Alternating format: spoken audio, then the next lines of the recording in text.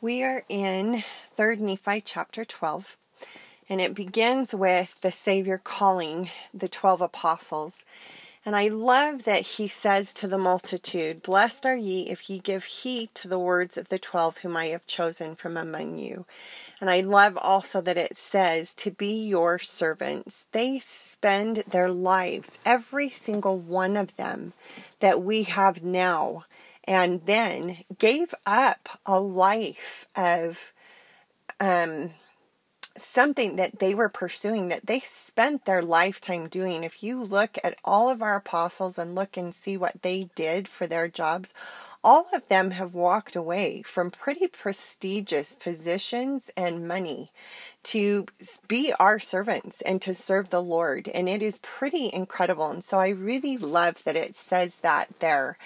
And then the thought I had here that I would say to my students or my family is, what is a conference talk that you can call to mind quickly that really spoke to your heart?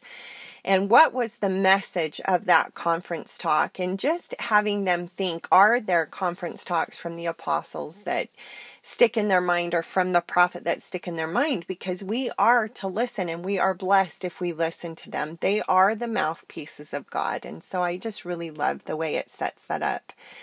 And then it says in verse 2, more blessed are they who believe in your words. These 2,500 that are there, and I don't know, it goes on to tell us, I think it says 2,500, that's how many have gathered at the temple, and we haven't hit that yet.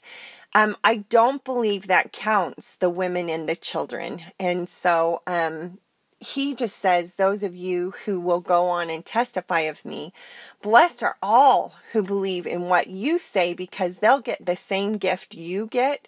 They will be able to be baptized and receive the Holy Ghost. And I just love that. And I do think it's incredible, all of those who have faith, when we do the Lord's missionary work and we bear witness of him, more blessed are they, because they have faith in the words we say, the things we testify of that we've known our whole lives. And both of us who go and testify, and they who join, who listen and hearken, receive the Holy Ghost. And what a gift the constant companionship of the Holy Ghost is. Okay, and then 3 through 11 is this list of things that he says blessed are. So blessed are the poor in spirit, blessed are they who mourn, blessed are the meek, blessed are those who hunger for righteousness, blessed are merciful, blessed are the pure in heart, peacemakers, those who are persecuted or reviled in his name. And I have there why. I mean, those are some hard things. Poor in spirit and mourn. And in verse 12, it tells us why. For ye shall have great joy and be exceeding glad, for great shall be your reward in heaven. For so persecuted they the prophets who were before you. And I love that, because we need to have our eye on eternity. And it's the pioneers, and it's all they who we can look back and look and think, oh my gosh, they suffered so much. We are promised that everything we suffer here on the earth will be made up tenfold for us. And it's that story of Job. And so I really love that it focuses on eternity, that our goal is to return to God. And I once had a Relief Society teacher say, how could we ever dare think that we could be where he is, live where he is, if we did not suffer in some taste, in some degree, things he had suffered, so that we could live there and be comfortable there, knowing in some way we had a taste of all he has done for us. There's no way we could come close. But we've got to suffer in some way for us to even feel worthy to be there.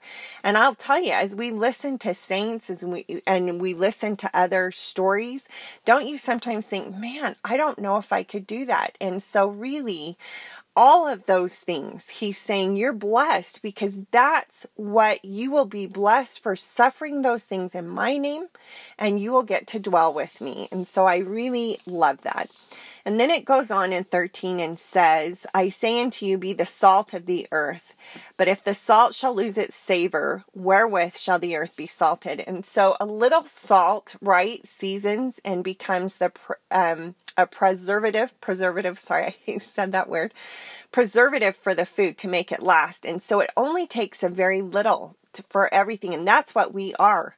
And we had a stake president who talked about how does salt lose its savor, and he said it loses it through contamination. And he talked about the floods that had just occurred before this stake conference, and he said what happens is the floods come, and I believe it was in Texas, and it flooded the temple, and I hope I'm saying that right.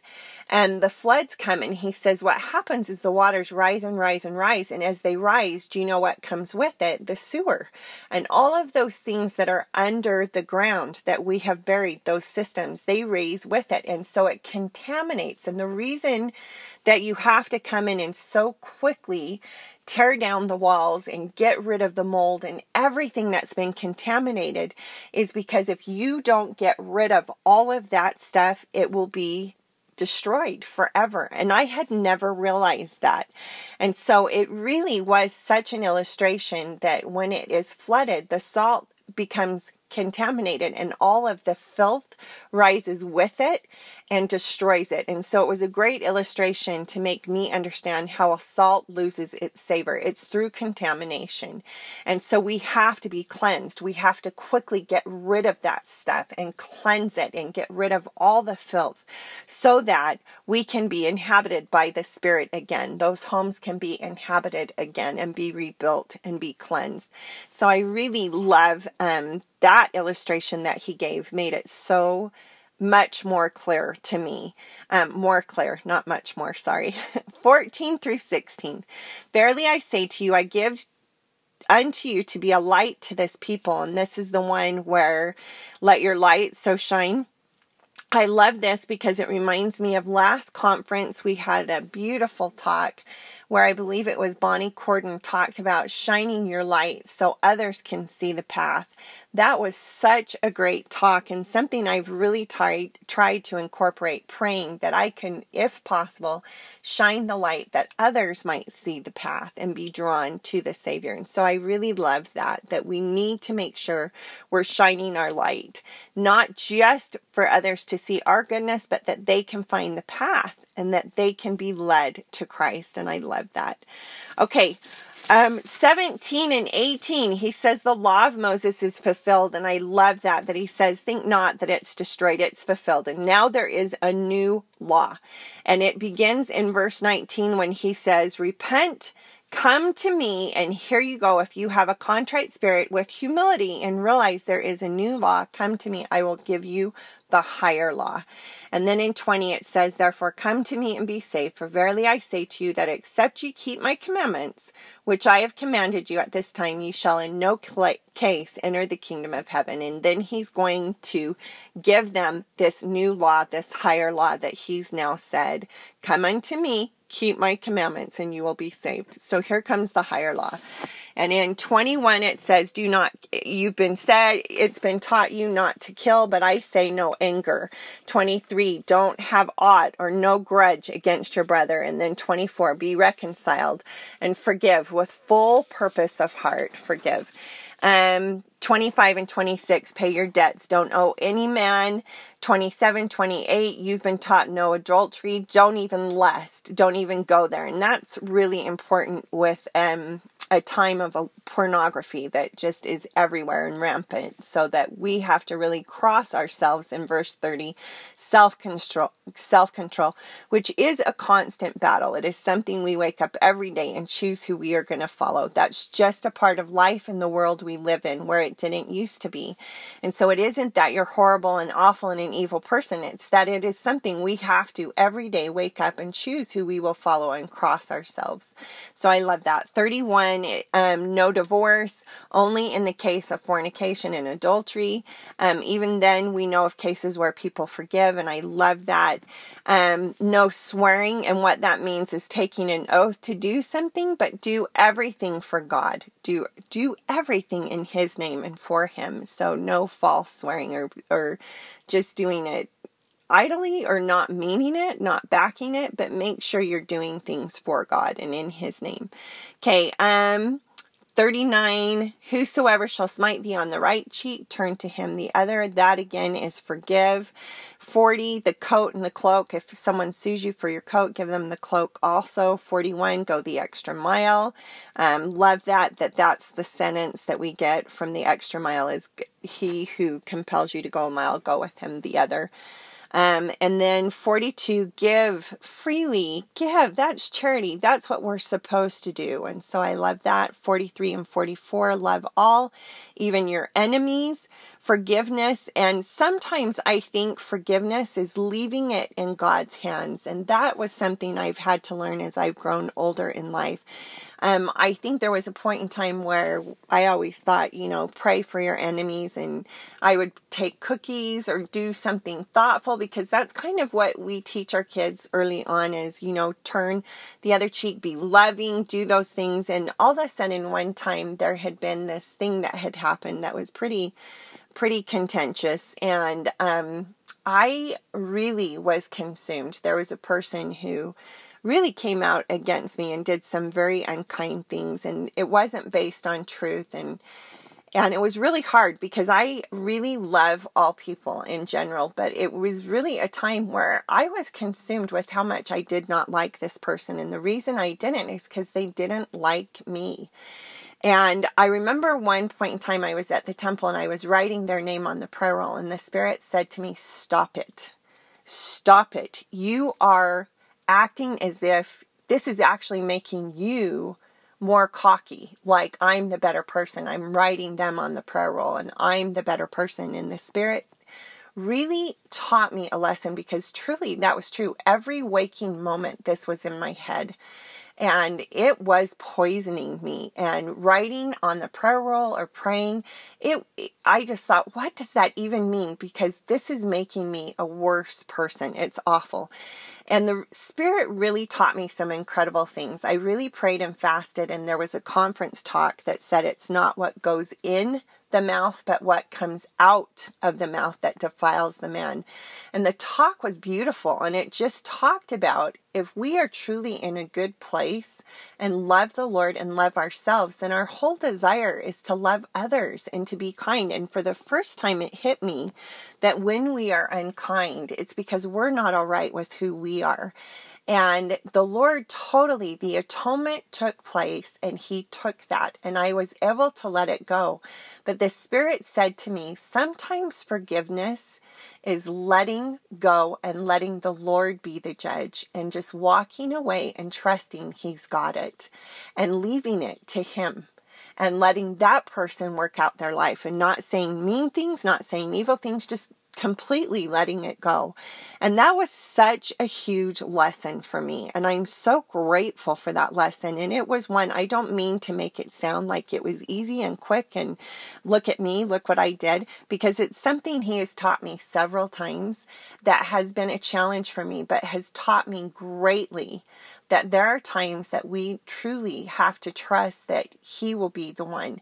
And that's enough for us. We trust that and we walk away. And I think the pioneers were great examples of that, just trusting that they were working for their eternal reward, and trusting that their enemies, they could leave it to God. It didn't matter. They didn't sit and think, but that's not fair. Look what they did. They just trusted God and knew what the goal was, is who we are becoming, who God wants us to be. And truly we have to get to a place that that's our mindset.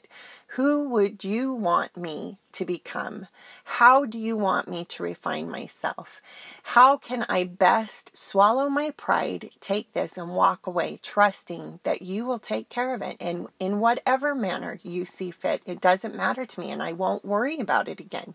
I trust you because I know you love all your children. I know you know what all of us go through, and you are the best judge and the best advocate, and I trust you completely because you have been forgiving in my life and loving in my life, and I would want that for everyone. And so I love the lessons that's taught me to just really worry about me and let him worry about everything else. And so I love that. Bless them that curse you. And sometimes that looks like just walking away and trusting that God will take care of it. That's a blessing. Okay. Let's see. I love 45. He maketh the sun to rise on the evil and the good. And that just totally goes with what I was just saying. Trust him. They're all his children. Let him take care of that. And then in 46 and 47, he just really reemphasizes old things are done away. All things have become new. This is the new law, and he ends with, therefore I would that ye should be perfect, even as I, or your Father who is in heaven, is perfect. And I love here, I have written complete.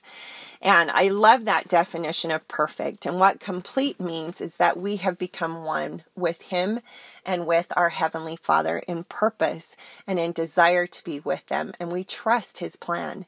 And in math, there is something called the completion. And there's a question that it asks. It'll give you a set. And so it'll have parentheses, and then it'll have numbers. For example, 0, 1, 2, ... comma 6, comma 7, comma 8. And so the question is, what is the completion? Well, the completion is everything missing in that set that makes it complete or finished.